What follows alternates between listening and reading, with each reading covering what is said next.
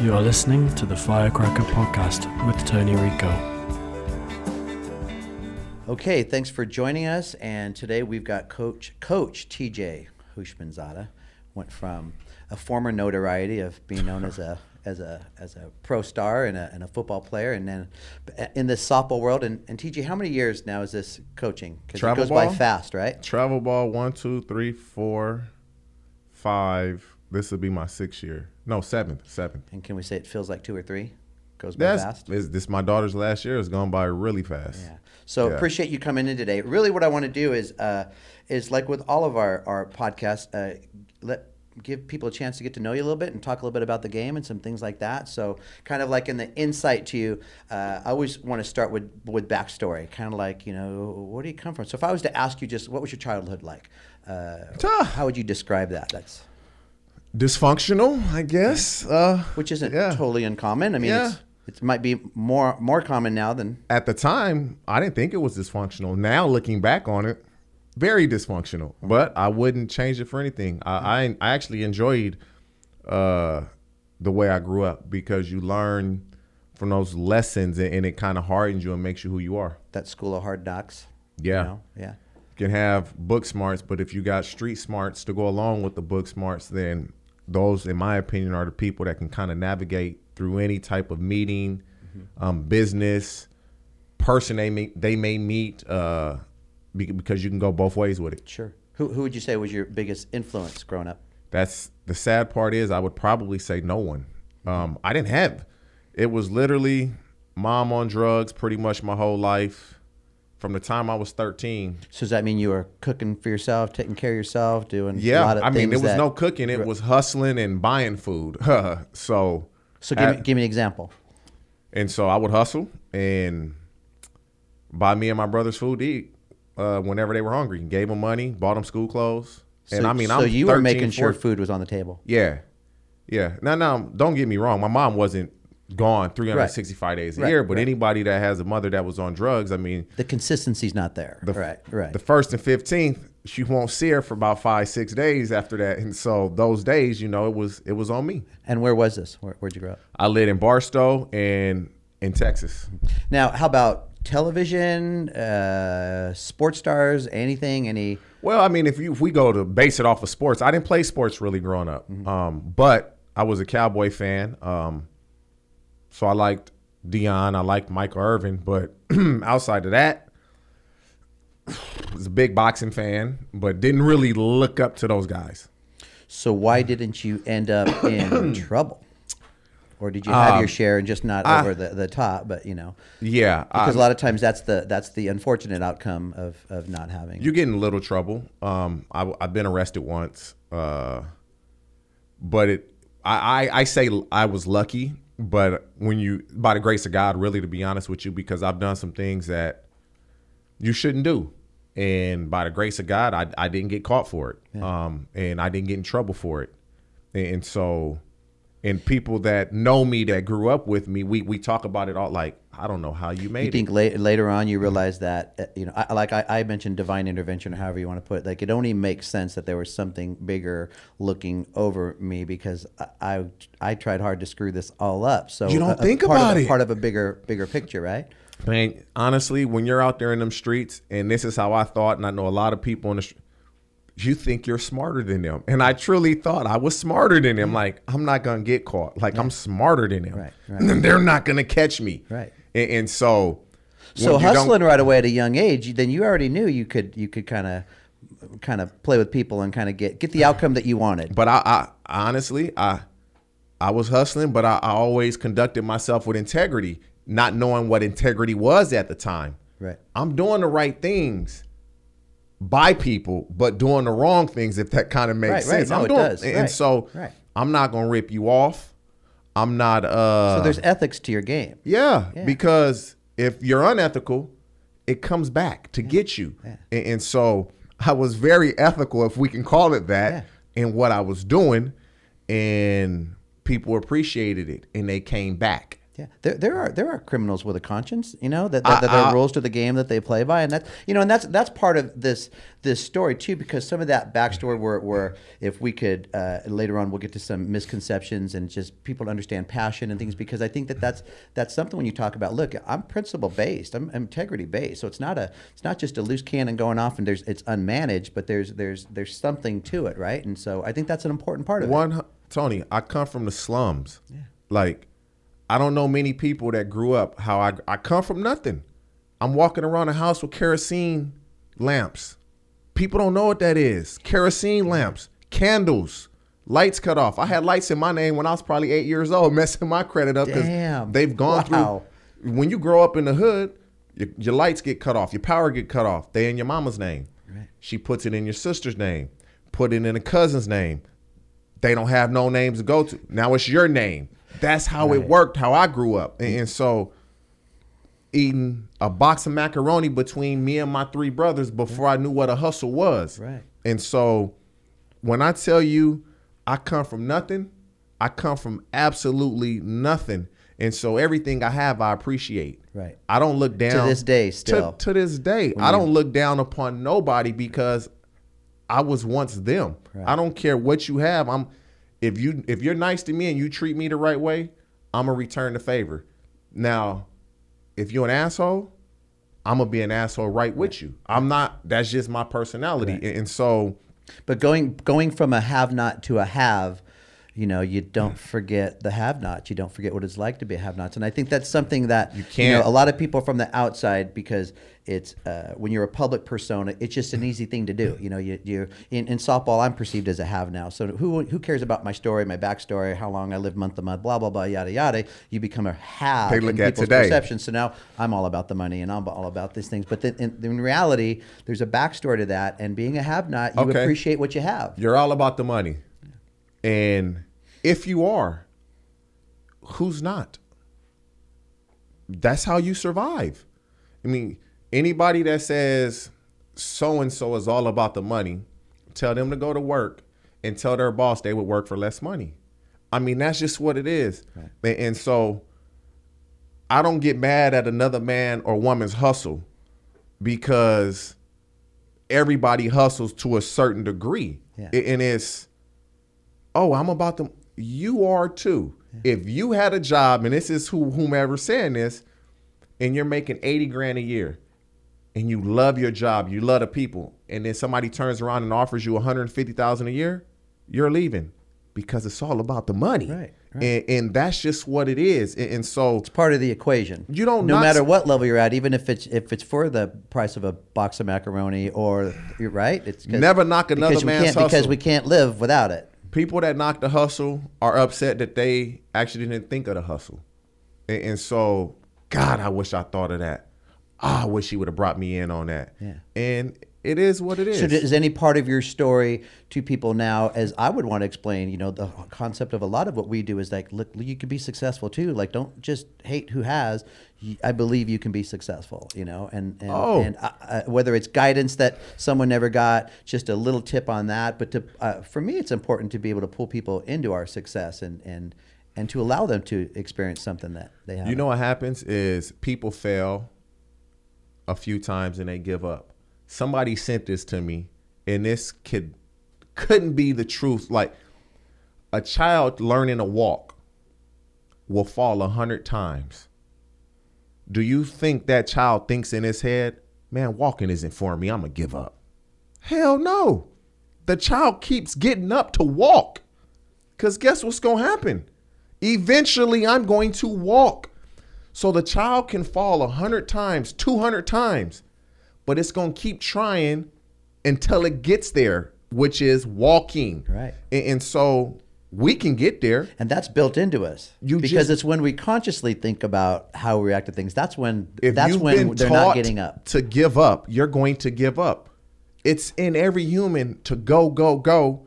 And that child is no more proof, because they learn to walk and they fall, they fall, they fall, and they keep trying. Right. And so keep going. If you believe in something, go, go, go. You might fail, but you got to be like that child. Right. And eventually I'm going to walk. Right. So coming from this upbringing and the childhood that you had, when did you start to see and there was people taking notice on your athletic ability? So when did you, no sports really as a young boy, but high school? Okay, I'll go through it really quick. Yeah, how'd the football, how'd you end up in the NFL? How was the grow path up, there? I played 1 year of Pop Warner. I don't know how old I was, but I was in and out. Not every game, not every practice, because I didn't have rides to practice. Somebody paid for me to play. My uncle did, matter of fact, my Uncle Anthony. And so get to high school. My freshman year did not play. My sophomore year did not go to school at all. So missed my whole sophomore year. My junior year, I went out for the football team, but I'd been grown in my eyes since I was 13, 14 years old. Had a coach that, Coach Menarez, Mexican dude, took no shit from nobody. And he took no shit. And so we would get into it, and I'd be kick me off the team. I'm like, God, I want to play, but I wasn't abiding by what he wanted. You got to go. Right. Okay, I got to go. So my next year came out again, and we butted heads because I was used to doing things my way because I never had nobody tell me what to do. Yourself, so when right. he started yelling and telling me what, I'm yelling back. Like, we can fight. And Coach Menarez was a D lineman, so that wasn't a fair fight, but I thought it would have been. And so obviously that worked out. Played in high school my last year, sat out a year. Coach Menarez played at Cerritos College. We had a receiver on the team that's my best friend to this day. Was highly recruited, didn't pass the SAT, went to Cerritos College. I went with him because I was with him every day. I was teaching him how to hustle. So if he doesn't go? If he doesn't go, it doesn't happen. And so I get to Cerritos. I'm a third-team receiver. I was a running back in high school. But after football season in high school, I dropped out. I don't even have a high school diploma. I dropped out of school, got back in the streets. And so go to Cerritos. I was a running back in high school. Watching TV, I thought all the running backs were big. So when I get to Cerritos, I had made my mind up. I'm going to play receiver. Get there, I'm bigger than all the running backs. Right. But I'm third team. My buddy that went, he was a first team receiver. He broke his foot. The backup receiver was from Compton, got arrested. Here I am. I start the first game. First play of the game, I bombed somebody for like 70 yards. And the coaches were like, oh, I think we got something. Right. And just from there, it just took off. Coach Mazzota was a coach at Cerritos College. After my first year, he was like, you're going to get a scholarship. You might want to really focus on school and get your AA. And how did that register? Because I went to Cerritos, and how did that register at that point? Did it kind of stick, or was it kind of like, okay, thanks, coach? No, it registered because this is, anybody that knows me knows I 100% believe in myself and everything I do. I think I'm the best at everything, whether I am or I'm not. Right, but you start with that, right? And yeah, work back, I think right. Nobody's better than me in anything. Right. And so when he said that to me, I was like, bet. I'm going, I feel like I'm a really smart guy. I just didn't go to school. And so once that happened, I went and talked to every teacher I had. And I tell kids this that I talk to, I know I haven't been a student that you know. I haven't been a student that's present. But from here on out, I'm going to be present. I'm going to give myself a chance. And that was 18 years old? I might have been 19. And I want to get to college. And so I'm letting you know that if you don't see me holding myself accountable, please hold me accountable, because that's my goal and that's why I'm coming to you. And so I did that. I got my AA. I was the #1 ranked player in junior college coming out, and went to Oregon State. Thought I was going to go to SC. Did not go there, which was a blessing in disguise. Now, are people entering your life? Agents? No, people? not in junior college. No, nothing. So no. Okay. Back then it was different. You know, this is late 90s. Right. No social media, obviously. No surrounding. No, none of that. Yeah, Once you get to college, then they'll start kind of mingling around and trying to see if you would be interested. They'll slide you a couple dollars here and there, like trying to bribe you, so to speak. But so finished up at Cerritos and up to went to Oregon State. Yep, went to Oregon State, played 2 years there, and then got drafted to the Bengals. And a pro career of how long? 12 years. What was your first year in the NFL like? Easy transition? You being you? I think it was easy, but it goes back to how I think. Right. You know, I was like anybody else. I was unsure. But I wasn't unsure because what I just said earlier, I feel like I'm the best. Right. And I thought unsure because it was a new experience. it was and very you new. Right. Yeah. Right. And after the first day of practice, I called my agent. I called Casey, who was my girlfriend at the time. That's my wife. And anybody that knows me know this is true. I said, I got on the phone with both of them and I was like, I'm making the team. I'm the best motherfucker here.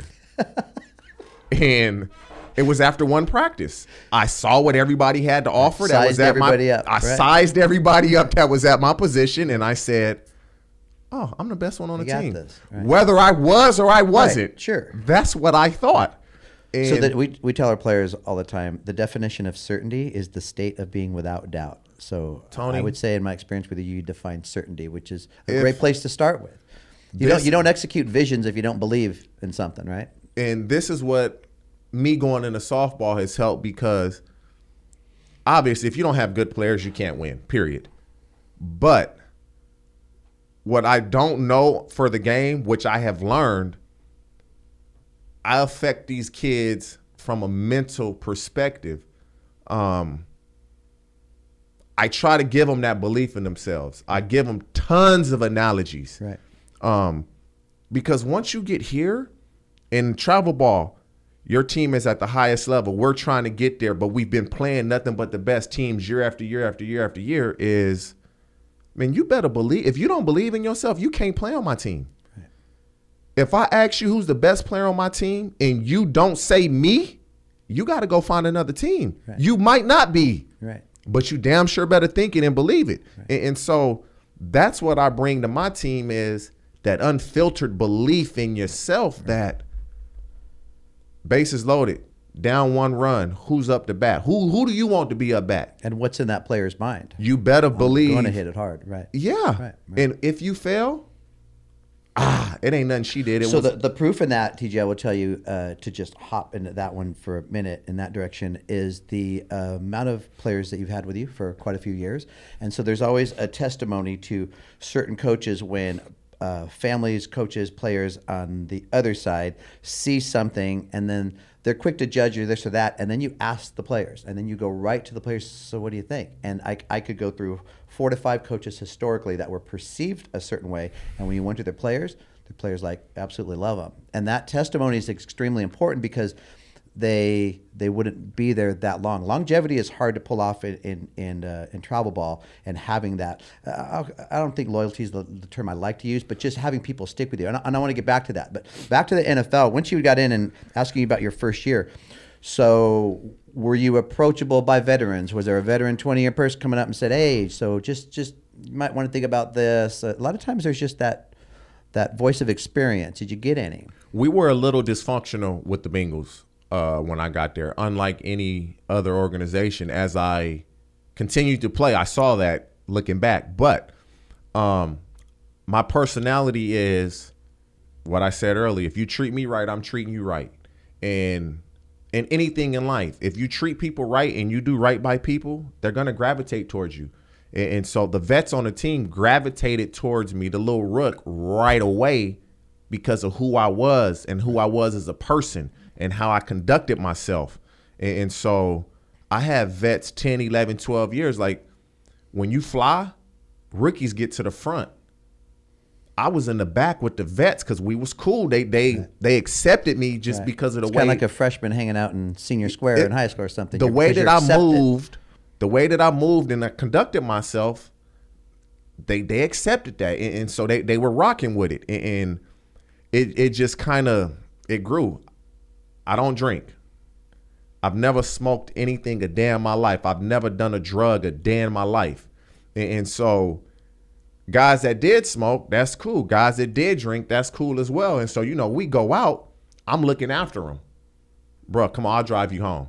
Or, come on, nah, you're not buying it. And they saw that. Right. And I didn't want nothing from them. We teammates, you a vet. I see you drunk. I'm not going to let you do this. Let's go. And they appreciated that. And so it just, so even they then saw that. were the ethics. I mean, you grew up the way you grew up, and you had to do what you needed to do to get what you needed. But even this whole time you've got an ethical storyline behind it, and you're looking Yeah. after your teammates. That's just as long as, again, and when you're on a team, for the most part, everybody treats each other the right way for the most part. Not everybody, but the majority of guys. And so that's just how I was. That's how I am. I'm nice to everybody and people that meet me there. But if you want to go there, then I can go there with you. And Right. perception, they'll people on the outside, oh my God, that guy's crazy. Right. No, you just saw the crazy part of me. You didn't see the cool Right, part right, of me. right. And so, but yeah, it was the first few years, you just kind of feel your way, find your way. And like anything, guys want to see how you are, who you are as a person, how you conduct yourself. And once they see that, you're accepted, so to speak. I felt like I was a leader on that team, and I was barely playing. So now let's fast forward X amount of years going forward, and now you've got these young rooks coming in, and you've been in that, and you see, I'm sure there are some that you saw yourself in them, right? And so Yeah. I imagine you took that role as well too, right? And having Yeah, some you try to- conversations, you try to and you know mentor. when their ears are closed, when somebody doesn't want to listen, you're not going to waste your breath. You talk to them 3-4 times, and once you see they're not listening, you just You leave it move on. alone. Yeah, because some guys, you just leave it alone, and you try to give guys away. I give guys advice. I still do it to this day. But some guys, they don't want to listen, and that's okay. Right. That's okay, because you can't help everybody, and you can't convince everybody that your way is the right way. It might not be, and that's for you, the person, to find that out. And you have to feel good the fact that you just made an effort, and Yeah, and you- it is what it is. You tried. Like rookies, I don't care if you're a first round pick or you're a free agent. I'm gonna treat y'all both the same, and that's not common in the NFL. Everybody gravitates to the high profile guy, Right. and I wasn't like that. Like I'm friends with guys that played 2 years, maybe 1 year, and we're still friends to this day. And I had somebody send me a message the other day and said, man, I really just sitting back going over my career. I played 3 years in the league, and you treated me like I was a first-round draft pick, man, and I'll never forget you for that. Right. And, like, I would buy – once I big. got money, I would buy guys suits because I had a guy buy me a suit. Darnay Scott bought me a suit, and so I paid it forward, and I would buy the young guy suits here and there. Not everybody. If you're going to be an asshole, no suit for you. Right. And so – but if you were trying to do things the right way, I would buy you suits. I'd invite you to my house for Thanksgiving. I let guys live in my house in off season, and I was in California. They living in my house in Cincinnati. Some tore it up, some didn't. Right. And so it's just helping guys out. Now, once you got into the big contracts, right? So now you have the affordability, and so what was that like as a young man? How old were you when you got your first big contract? 27, turning 28. So what was that like in your hands? Because it's like success. People have to adapt to success, whether it's playing success, coaching success, financial success. So what was that like with your background? And For now, me, it and was now boom. For me, it was Still nothing. ethics, like you Yeah. still applied yourself, You- and so. You just have more money. That's all it is. You can buy things that So in you the couldn't end, that buy. mindset that you had, that was still, you had a principle. You were principle based. So even when you got your first contract, not the initial, let's spend it, I got 2 big contracts. I had no celebration, no party for either one. It was just like I expected it. And so now that it's When here, you got your first big one, did you already have a good financial staff around you, planner, everything? no, agent? No. So, this is how I lived my rookie year. I was supposed to get released, but my mindset, obviously I didn't. So I lived pretty much like I was going to get cut every year. My rookie year, I made $209. I remember base salary. That was my rookie salary, $209,000 a year. After taxes, my checks were probably just under $9,000 a week. how about when you got your first check? I was excited. Was that a realization from? It was. fucking I was box of like, macaroni, whatever. Like, that was the first check. The first check I ever got in my life outside from a Pell Grant in college was NFL. I had never Wow. had a job before Yeah. because I've been hustling my whole life. And so I was like, wow. we called it a serious pinch And me so moment, I man. Like, couldn't come on. I couldn't believe it. Yeah. And I didn't even cash it or deposit it. I kept it for a long time. Literally, I had all my checks from my rookie year in my backpack. And I was showing the Wow. I was showing the player development guy in Cincinnati named Eric Ball. He was like, bro, deposit that. I'm like, I'll deposit it when I get home. But I was like, I wasn't spending money. So I tried to live every year like I was getting cut. So my rookie year ended, I had like 70 grand in the bank. I thought that was good. My second year ended, I had like 180 grand in the bank. She wasn't my wife, but my girlfriend's grandmother was like, you need to buy a house. I'm like, I ain't buying no house. I got 170,000. I'm keeping this money. She forced me to do it. Bought a house in Chino Hills. Going into my third year, put 100,000 down. I was mad because I only had 70. And I paid 400 grand for that house. 2 years later, I sold the house for 840. And I'm like, wow, we own to something. Because, you know, she was a teacher and she had accumulated property as being a teacher. Right. And so I was like, wow, this is pretty good. And so I tried to live every year like I was going to get cut. And if I got cut, I had money in the bank okay, I'll decide what I'm going to do. But I got a little time. Right. And after my fourth year. And that's more preparation, not a... Because you could have the mentality too, hey man, the poorhouse is just around the corner. So no matter how much I have, I've been there. Man. So that's always right there. You live in the slums. I grew up in Section 8. I mean, I've been living in Section 8. Somebody got killed in my house. We got kicked out. So we had to move. You in Section 8, you have something like that, they put you out. And so somebody got shot and killed in my house, in the living room. We got kicked out. So now we got to move. And I'm like, I can't go back to this. At that time, I had 2 kids. I had Carrington and Kennedy.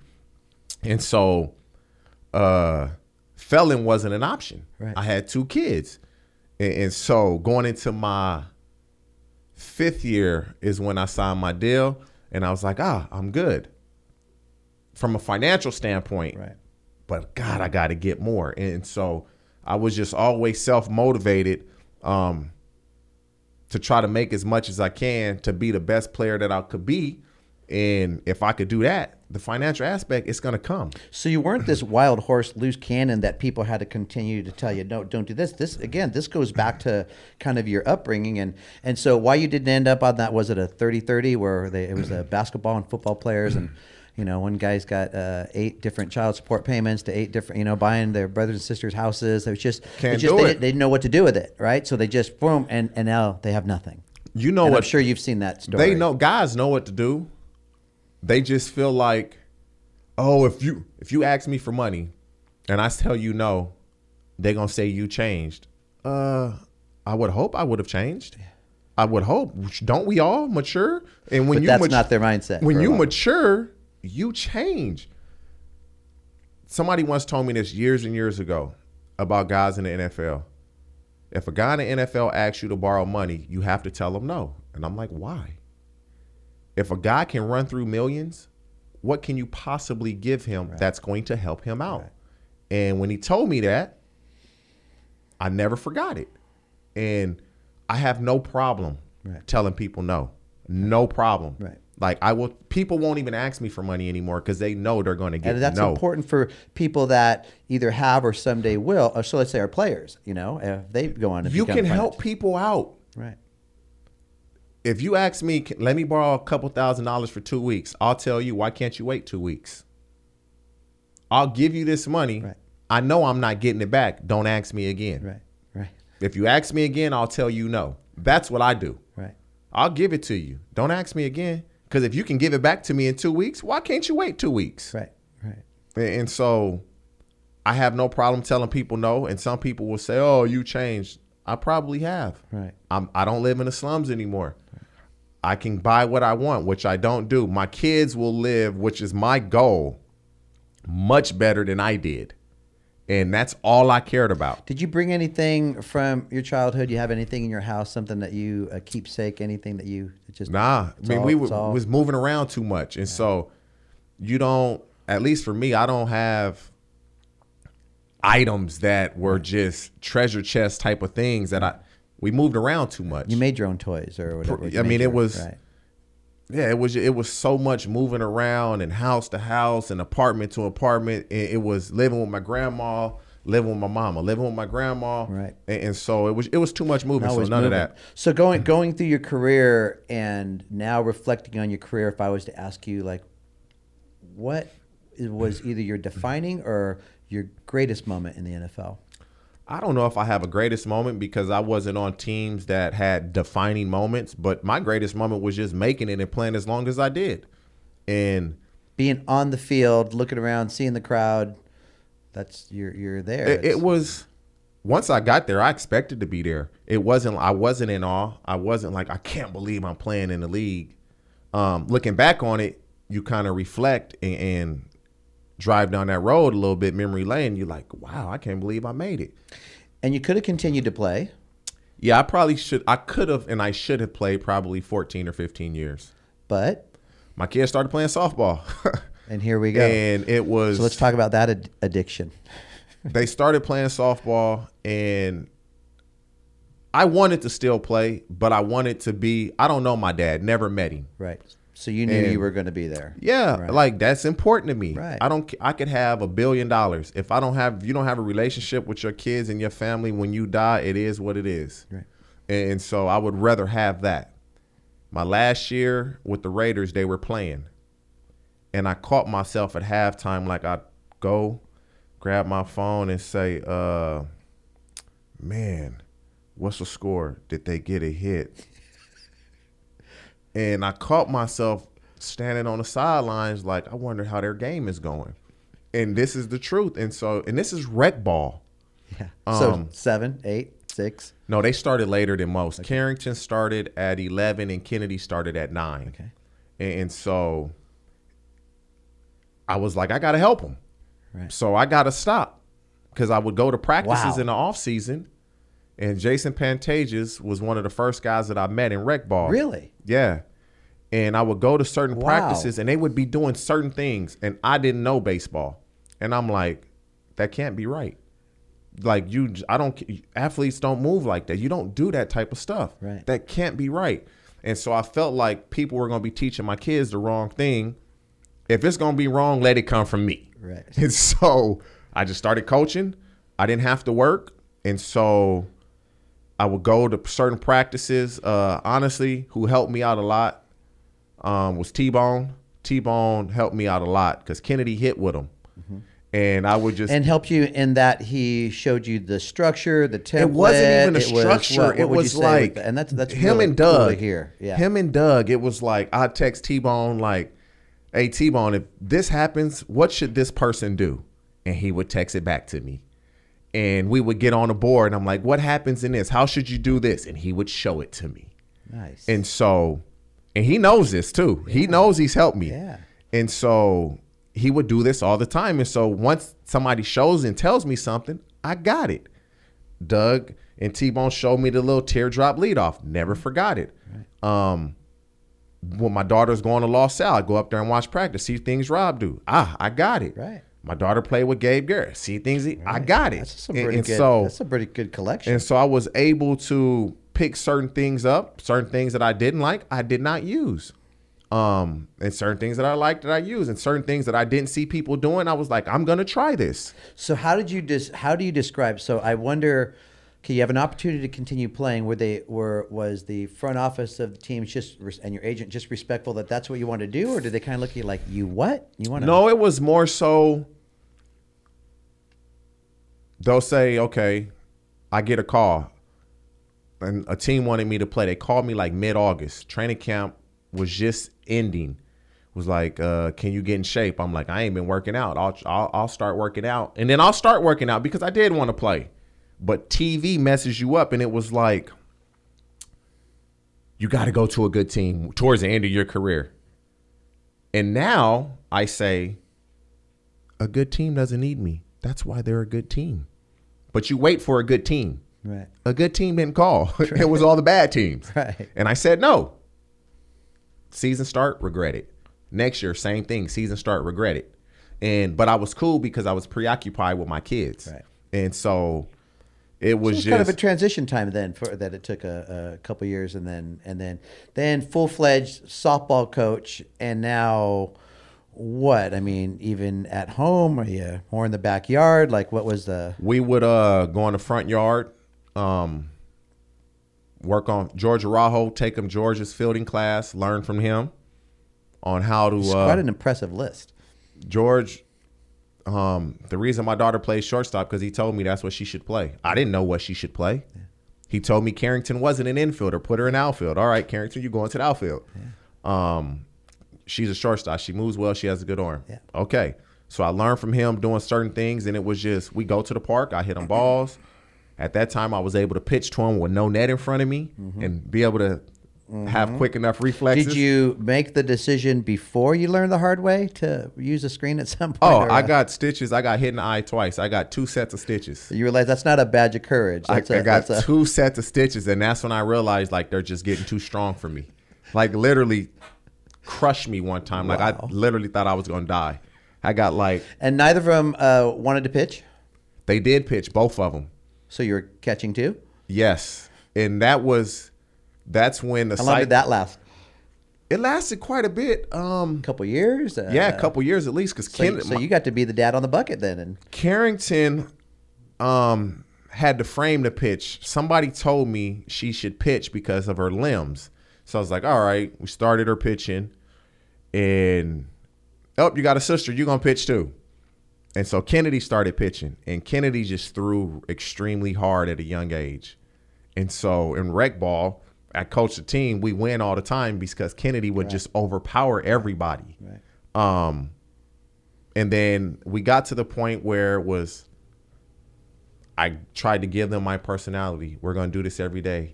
You got to be the people that were giving my kids lessons made big money off of T-Bone. I was coming 2-3 times a week. I was giving T-Bone so much money. It was ridiculous. And so because you were just trying to provide for them. And Carrington was hitting with me, even Doug. I was giving Doug and T-Bone so much money because I'm like, we got to play catch up now. Right. We're behind these kids. Right. And so we were going to lessons a lot weekly, a lot. And you say giving them your personality, but your daughters are your daughters. Your daughters meaning they got to go to school. So we come home, you get home, do your homework. All right, we got to go outside and do softball every day. And the pitching stopped because I told Kennedy, I said, she had finished the season as our best pitcher. And Grace was on our team. Go figure. And Kennedy can't touch Grace now pitching. But I said, the day you don't ask me to pitch 3 times a week, you're going to stop. I'm not asking you to pitch anymore. I'm not going to force you to go out. You're going to have to ask me. So season starts in September. She's asking me for about 2 weeks. 3rd week, she doesn't say anything. 4th week, she doesn't say anything. Just let it go. Awesome. And it just kind of, it was just gradually pulled away. That. Yeah. I didn't force her to do it. I was kind of upset. But again, there's that's this what she inside wanted. Something that you have that says, look, man, it's not about what I want more than what she wants. That's what she wanted. And I'll be honest, like I was hard on her and my team coming up. And then as you get older, I pull back. People say, oh man, you've calmed down so much. Oh, I'm still the same. Right. They don't make the same mistakes they once made. But the experience that you gain as a player, as a coach, as a parent, that experience stands for something. So what would you say now 7 years into this is the biggest thing you've learned in 7 years and how you might be different from where you were the first year? For me, this is just me personally. The biggest thing I learned is, and I'm still learning this, is don't let every bad call seem like it's the end of the game. I have a hard time letting that go because what happens is what I did 3 years ago, umpires still think I'm that same person. Right. And even I got thrown out this past summer and all I said, I was antagonizing the umpire, but I wasn't talking to him. I was like, girls, it should only be 1-0. Don't worry about what just happened. He threw me out, but I was talking so he could hear me because I felt he made 2 bad calls. Didn't say anything about those 2 bad calls, but that 3rd one, I was like, don't even worry about that. It should only be, he threw me out. Right. And little stuff like that is like, oh, they're going to go back to what I did 2 or 3 years ago. Right. And so that's probably the only thing is every call that goes against us, it's not the end of the game. You got to score 1 run to win anyway. Right. And so if he gives them 1, that's okay. We got to get 1. And what it is, it's not that in the internal competitiveness that you had, which is why you excelled and why you're the player and the person that you are, but it's a learned behavior. And, politics isn't something that we grow up wanting to learn about or be part of, unless you have a politician's mind, but it's the politics part of the game. And just as we say to our players, there's a learned behavior inside the professional mindset, right? So there's those things that make you special, but there's still a professional etiquette. There's a professional behavior. And even that doesn't mean everything's always straight-laced and boring, like what you see in a lot of like Major League Baseball managers, very nothing, just stoic. But there's balance to that. So now we have this perception of TJ, and that he's going to get kicked out of a game. And again, in the years that I've known you, that's part of why I wanted to have this discussion so that we can get to the insight of kind of what happens, because when you're passionate about the call, right? Passionate about what just happened, because there's this thing in your head that is like, this is unacceptable. Like what just happened is unacceptable. Yes. So there's that, because that starts as, I've told the story over and over again. It was unacceptable for and I would just say a girl to ask for slow rollies and kickball. To me, that was unacceptable. So I'd punch her in the arm and say, you have to have baby bouncies. You're never going to kick the damn ball to the outfield on slow rollies. Taking slow rollies was unacceptable to me. And then my teacher through conferences was like, Tony, so we get the drive, we get that you want to win, we get that you're a leader, but punching someone in the arm is, and that's that guy's still in here. You don't win without that. You don't win without something on the inside of you, but it's part of what we need to learn. So if we were to ask, like, what's the biggest misconception about you from people that see you on the field and have they think I'm crazy. Yeah. But to me, I don't lose players. Like, players leave my team because they don't play.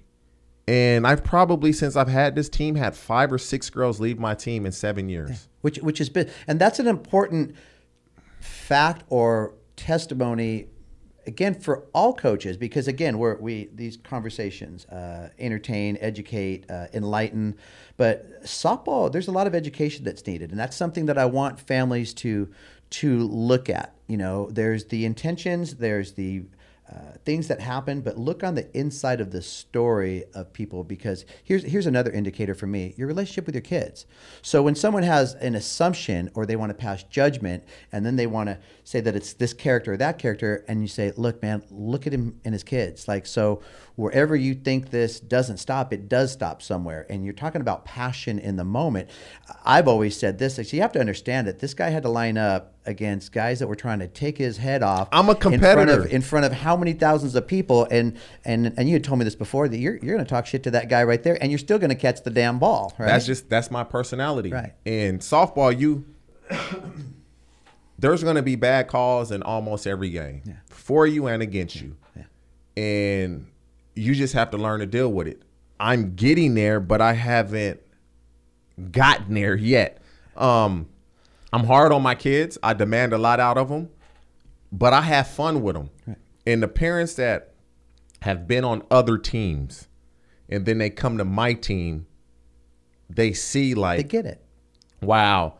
Girls that have left my team have immediately tried to come back. Everyone, with the exception of one kid. Right. And you've seen that that's part of the process too. That open doors, like, look, so don't burn the bridge. It's like a relationship. Right. Oh man, my husband or my wife, I can't deal with them no more. And then you go get somebody else and you're like, oh, let's see if I can reconcile this divorce. Yeah. And not saying that it's the grass that great. Isn't always greener. It's we not say that always. a lot. Right. I'm not perfect. Right.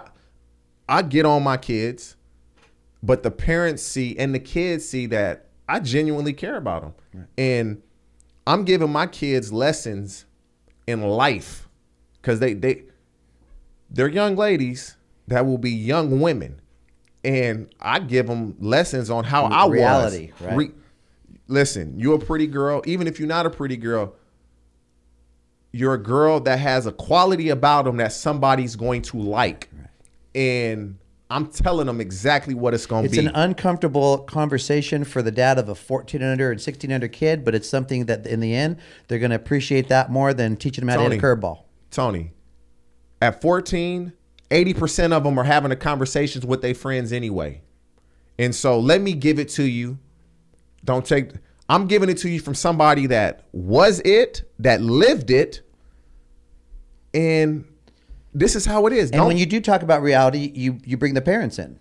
They're hearing. If they so want to come, transparent. if they want to come and listen, don't be locker room talk. Yeah. Don't be talking the locker room. All we want is one thing, and it's you can think you the prettiest girl in the world. Give it to me. And if you're real pretty and I like you, I'll take it 6, 7, 8 times. I'm gonna go talk about soon as I get done with you. Hey, bro, guess what I just did? I knocked so and so down. You lying? Yeah, I did. I'm telling everybody on the team, and then I'm gonna leave you alone. And then you're gonna mess with another guy, then another guy, and so I give them scenarios and how it goes when you get to college. Don't make that mistake. You get one body. If I buy you a car, brand new car, you will take care of that car like it's the end of the world. But you're going to have multiple cars, but you'll run your one body in the ground. Go figure. Right. So treat your body like you treat that first car you get. And on this segment of what we'll call like getting real with TJ, the takeaway for especially our dads out there is, I've said this numerous times, you love the game and you want to talk about hitting and you want to talk about things, but talk about life with your daughters. Like make sure, especially the last 2 or 3 years of high school, that you're socially in tune with. I know it's uncomfortable, but you're better off facing it and dealing with it and talking about some things and getting an idea so that you're not. So I have dealt with, I'm going to say close to 10 sexual assault situations in 20 something years of coaching. And the hardest part about those, and this goes back to like the 90s, is the hardest part about that is that the young lady had no one to talk to. And so she didn't feel comfortable. She certainly wasn't going to tell dad. She knew what was going to happen. And so reaching out and saying, hey, this is what happened, because then there was a choice of where maybe someone didn't talk to them about, drinking, how much to drink, if you're going to drink, this or that. And now, so it becomes this kind of this ugly thing. And then there's this stigma attached to the girl. And in the end, it still goes back to getting real with them, TJ. So a lot of times they're topics that we don't want to think about, but think about the education we really want our kids to have. And you're going to thank somebody, especially when they come from in the know about what's going on, to say, look, what you did is you gave her information that now, without that information, she wouldn't have that first question of knowing that intention that you painted from the reality of being the ball player. Because we know this, when they get dropped off the first day at school at college, they're the freshies checking in. Oh, everybody. And every team knows every girl. And that's not to freak you dads out. This goes You know what they're deeper doing than now, just the Tony? game. It's before you get to college now because of social media. They know who's coming in. So-and-so from Huntington Beach has put on her page, I am a Texas commit. So the football players and basketball players that go to Texas already know she's coming. Let me see her. Oh, she cute. Let me follow her. Right. So I already know who she is before she gets there. And I'm glad she's on your team. And so it's like, for me, if you're going to put your girl on my team, it's my responsibility because we spend so much time with them. To talk about life. Yeah. Like at this age, they can play softball. Right. But what's self-preservation and really going to keep their, when somebody loses their, and this is one of the things that we deal with mostly, whether we wanted to or not, if you don't, you're in trouble, the emotional component of working with young females. And so once a person in general, but a young female loses her self-worth, self-value, that's a bad game, man. And that's the ultimate battle that we're fighting because it's a distorted line of value. So that's an important thing. And I think I'd like to get together and really just talk about, issues like that, because to me, it's a whole other conversation. I want to swing it back over to, the perception and kind of what happens on the field. I have had conversations with the umpires in our game, and the umpires in our game, generally speaking, haven't had a chance to get to know you. So most of their experiences, and I'll generalize, so you tell me if it's different. You've had a couple guys you spoke with, but most of them hadn't had a chance to get to know you, understand you, so they're displaced. And when their experiences are from the softball end of it and just kind of what happens in that moment between the toss or whatever happens, and they're not sure how to take it. I've experienced a couple guys, TJ, that were upset afterwards because it bothered him to a point to where they got emotional. And I would tell him, he doesn't want that. And that's not the relationship he wants with you. He doesn't want you. And it's not about being weak or strong or anything. It's not that. It's like, you don't understand TJ. And so you're taking it, and they take all the heat, and they almost like a player doesn't know how to take coaching. And so there's a place for our umpires that still, I want them to be able to get to know who you are. So in the end, there's that relationship. So in the end, it's like, hey, Bob, you had to do what you had to do. You tossed me, and I get that. But they don't know you that. And so part of we might have 2 umpires that watch this. But that's something that I want. What would you say to umpires, and what do you want them to know about the perception? Because they don't know how deep it runs generally, and then they're not sure about this. Is it a fear? Is it and it's not where it needs to be, but there's a place to go with them, TJ, to where everything will still play out. You talked about where you were 3 years ago, 4 years ago, but I want them to get to know TJ a little bit so they know how to take everything. Maybe I'm wrong. If I feel like I deserve to get thrown out, I don't say anything. I might say, like, whatever I said to get thrown out. If I feel like you threw me out for no reason, then after I get thrown out, then I'm going to say something. Right. Because I feel, prime example, this past summer we're playing the game. At the coin flip, the umpire said to me, or one of them, it was 3 umpires, at the coin flip, are we going to have to throw you out? I said, why would you ask me that? At the coin flip. Right. Like, so you're already going in there with a preconceived notion about how you're going to handle anything. I see it as, okay, for as long as games have been going on, umpires have been umpiring, coaches have been getting kicked out for years upon years. But you're coming in with a John Wayne persona into our culture that is stronger. It's stronger and bigger than what they've seen, TJ. So right away, they've got this because they don't know, right? They don't know how to. So now there's no guidelines of, and now this guy's going to set the line right away. So like, you get it at umpire, that point. You know what it is, Tony? A lot of them, because they're in control, they want you to know they're in. Like, if I'll say for instance, come on, Blue, what was that? If he says something, I'm cool with it, but they'll say, don't say another word. Dude, don't talk to me like that. Correct. He could come to me after the inning and be like, blah, blah, blah. I got you.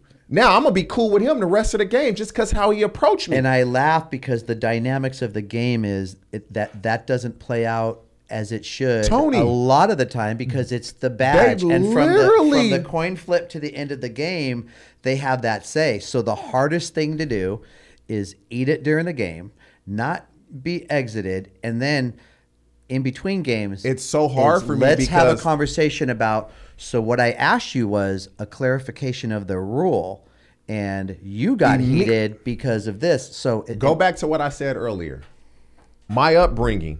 Nobody, like, I don't deal with like aggressive. If you get aggressive with me, I'm getting aggressive right back. Right. That's all I know. But now what you have is you have officials that get this alpha aggressiveness in a game, but they don't come from the street. So I guess kind of what I'm explaining is, let's say they came from a regular childhood, and now off the field, when they no longer have this, they don't have the badge, they don't have the control, and they're human, and they're affected. Dude, by I've had TJ. some good umpires that just say, TJ, this is what I saw. You might have saw different, but this is what I saw. And I might not agree with him, but I walk away from that, and I'm like, dude, I fucks with him. I like him as an umpire. Whether he was right or wrong, he calmed me down. It. I appreciate the fact that he came over after the inning, told me what he saw. I told him what I saw. We agreed to disagree, but it was very respectful. That's it. But they try to get real tough with you. And that part of it bothers me because I'm not trying to argue. I don't want to argue with you. I'm trying to coach my team, whether we win or lose, and we're done. And we all have stories of how big the sheriff badge is immediately as soon as the game. Those rules have been established. So I think that's part of it. You also have learned, how much more effective it is to walk out to an umpire and ask a question and get appeal, as opposed to yelling from the dugout, which is, again, a point for all coaches to kind of understand. The way that you communicate in the heat of the moment, and, again, with this learned behavior. And then what happens is, I would see it getting to a point to where we reduce the times that you're being shown the door when we really don't need to. We can kind of reroute that, but then the 2 or 3 times that you need to make a statement for your team, because that's what ends up getting lost too, that when you need to make a statement for your team, and it's not just over the call. There are times when getting kicked out for the right reason may inspire your team. It may it's just a little bit different. It doesn't get lost in the moment. So you're just spending less shells, shooting less bullets. Yeah, at this point in time, I don't want to get kicked out anymore because I think it's like, when is it going to happen? When is it going to happen?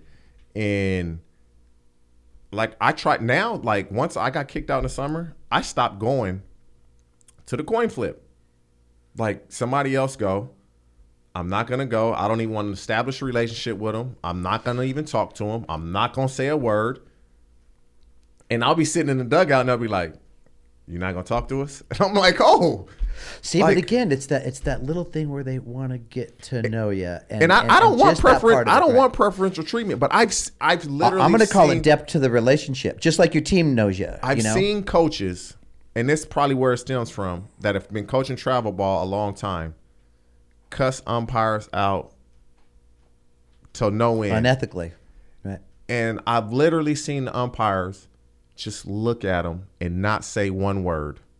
Not say, this happened, I got thrown out in PGF this year. That same game, that coach cussed the umpire out.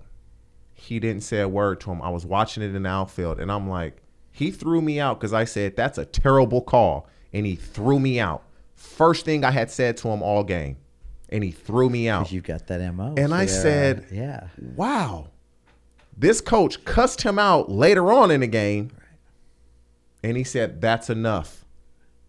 Really? And so to me, when I see that, it doesn't add now up. You've got this anticipated behavior. All right, so I'm going to lay this in front of you. You got this anticipated behavior, and what's going to happen is there's going to be a situation where typically in the past you've reacted a certain way, and now you don't.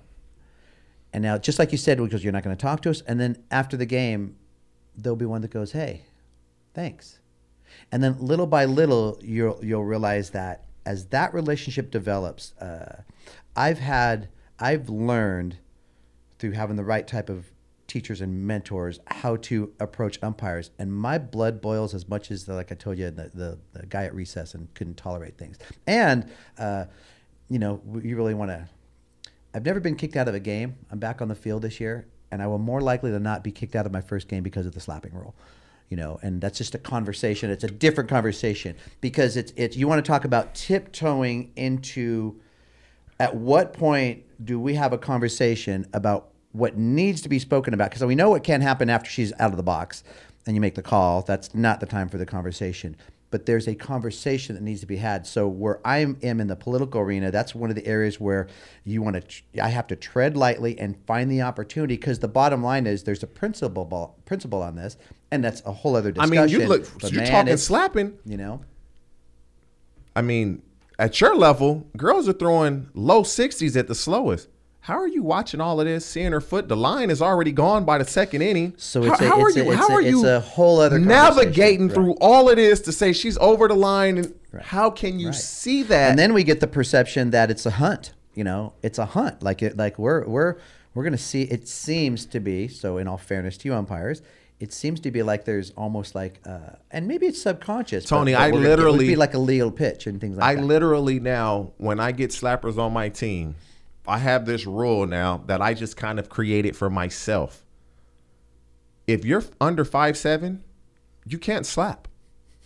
You can't slap. Okay. Because you cannot hit that screwball or that outside pitch cleanly. You cannot hit it without stepping over the line. Right. And if you do hit it cleanly, two things have happened. You stepped over the line or she put it right down the middle. Interesting observation. Now, if you're 5'7", you can get to it because your limbs. Anything under 5'7", you can't hit that ball. So I tell the umpires now, like, she's short. She's not going to be able to hit. I'm putting it in his head now.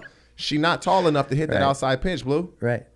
And because that's how there's no way she can square that up without stepping over the line. There's no way. Right.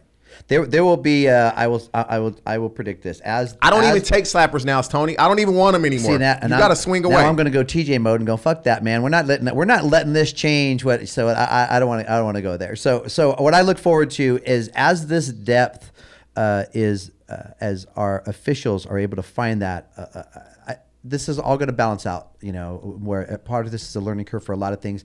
I like when something disturbs the balance for the right reasons, and then it rebalances, because without that, we get really, really comfortable. So, and I can even say, even with the slapping rule, there's for the part of it that's, the conversation that's not good about it, the benefits of it and how that can happen. And in the end, how about this, that when we realize, and you're part of the corporate TV world now, when we realize that we're growing a sport together, and Fox or ESPN or nobody wants to put the amount of money into something that they're watching something not be enjoyable. So whether it's officials calls or whatever it is, like in the end, if you and I are fronting money for this music show, for anything, we don't want a production, someone to stop for sound. We don't want to stop for this. Like there's got to be a flow to the show. And you know what's crazy? And you don't get in the way of the flow. And that's for coaches, umpires. That's a general statement. Let the game play out. And I don't want to get thrown out, because when I see somebody get thrown out,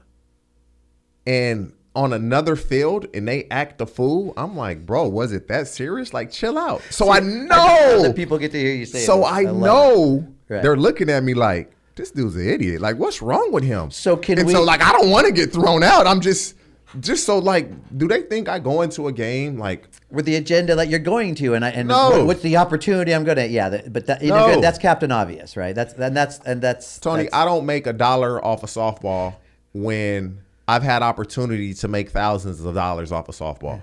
I don't make $1 off of this, and I'm okay with that. And so I do it because my daughters got me into it. The girls on my team, I care about them. Do you see yourself coaching? My daughter goes to college next year, and I'll still coach. Yeah.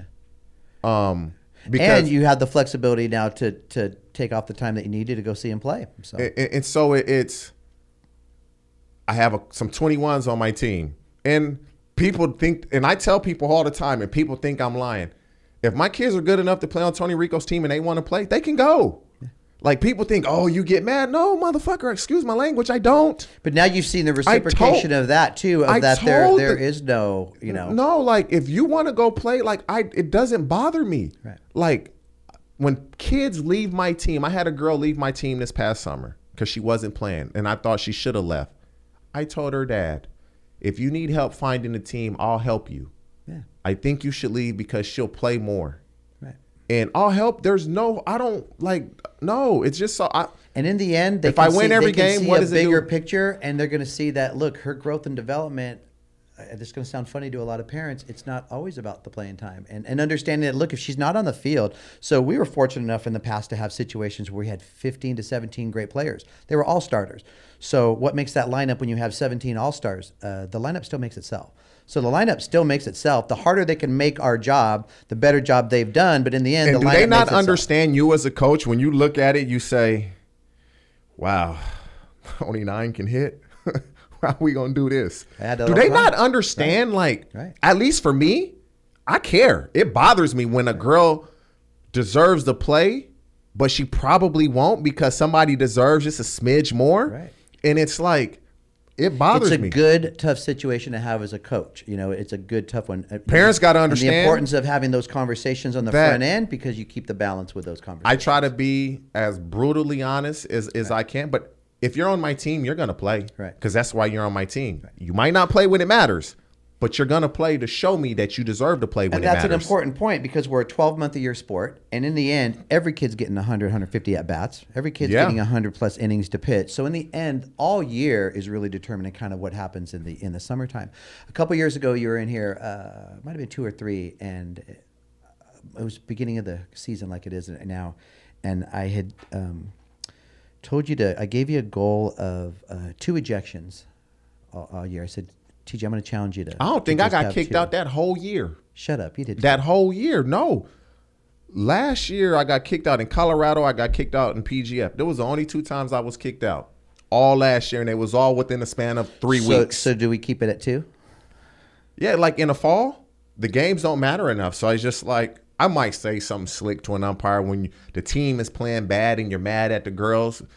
And so I used to get on them. Now I get on the umpires. So I'm going to teach you some. So it's easy. Yeah. I'm going to teach you some baseball jargon, and it's ways to speak that you learn from the inside the game where it's actually acceptable, and you can actually get your point across. You can actually say the same thing that you did when you motherfuck somebody, and you just say it a little different, and it's just this, there's some of these traditional things, and in the end, they appreciate it when you took that road, but you're still saying that was horseshit, Bob. Like, you know, you're still making the same point, but there's these subtle ways. You know, you've heard of these things of, and again, you don't see it as much nowadays, but batters used to never look at the umpire. So in the big leagues, a batter could look down at the ground and just go. Now you just see them looking and flipping their hands up. I mean, it's different now, the behavior nowadays. But I have fun with it because in the end, when you can get someone to appreciate that you took a different approach, it builds a stronger relationship. We're all here to help our kids. We're all here to help our team. So the stronger relationship we have with umpires,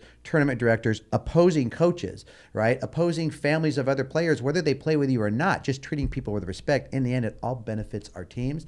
And it's something, TJ, my crusade is to professionalize our world, not to take the passion out, not to take the things that make us individual and different, but I don't want your kids to have the same parenting world as the parents right now, where there's a lot of things that need to be built. So these conversations about the reality of things, and I think it's great that people have got to hear the story, the narrative of TJ, because it's you came in a guns a-blazing, and I'm very proud and thankful that you've chosen to stay here, because just like your team, the door's always been open here. Everyone, you know, asks for this and that, but it's a respectful relationship built over time, and to watch this play out and to see where it is, it's very good for our sport. And the fact that we get people thinking is great.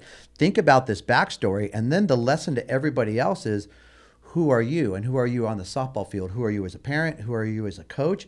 The bottom line is there aren't enough people that are being real with our kids in the right way, teaching them the things that are about real life out there, and then taking responsibility for themselves. The biggest takeaway that I have from this is something I knew already from our relationship, and that is, man, you get it. Like, even when you were hustling, you know, as a young person, you had ethics to what you're doing, and that part will continue to be the backbone of what you do. And I'm going to sit here with a front row seat and enjoy watching you do everything that you believe you can do and you're going to do, because why doubt somebody when they have a state of mind and they've accomplished things? So to be honest with you, watching your success or watching that, you know, you see a little pop in here and that, but it's been really, really cool. So really appreciate your time. And then, you know, gosh, it's kind of cool because we really don't get this, but as far as like, what do you have going on right now? Where can people see you? You've got your Fox show. So tell me quickly where they can see you, because our dads, I work at Fox FS1.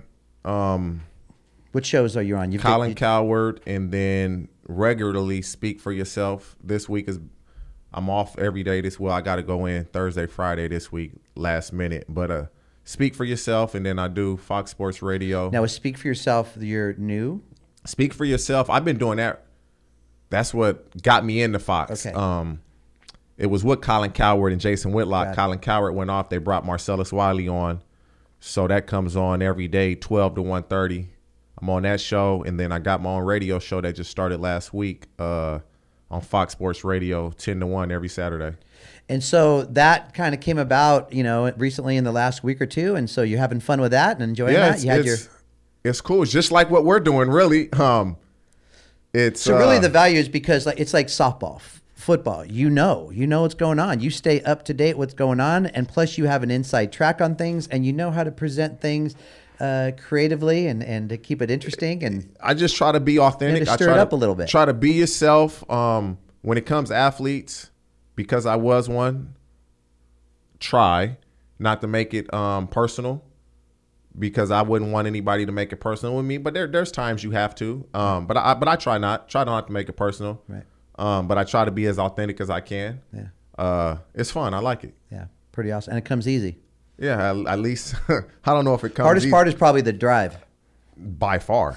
That traffic on the 405. At least I hope people thinks it looks easy. Right. Yeah. Right. Well, appreciate your time, man, coming in and kind of sharing things. And Yep. No problem. It'll be Appreciate fun to watch you this year. All right. Thanks, TJ. Yes, sir. All right. We'll see you guys next time.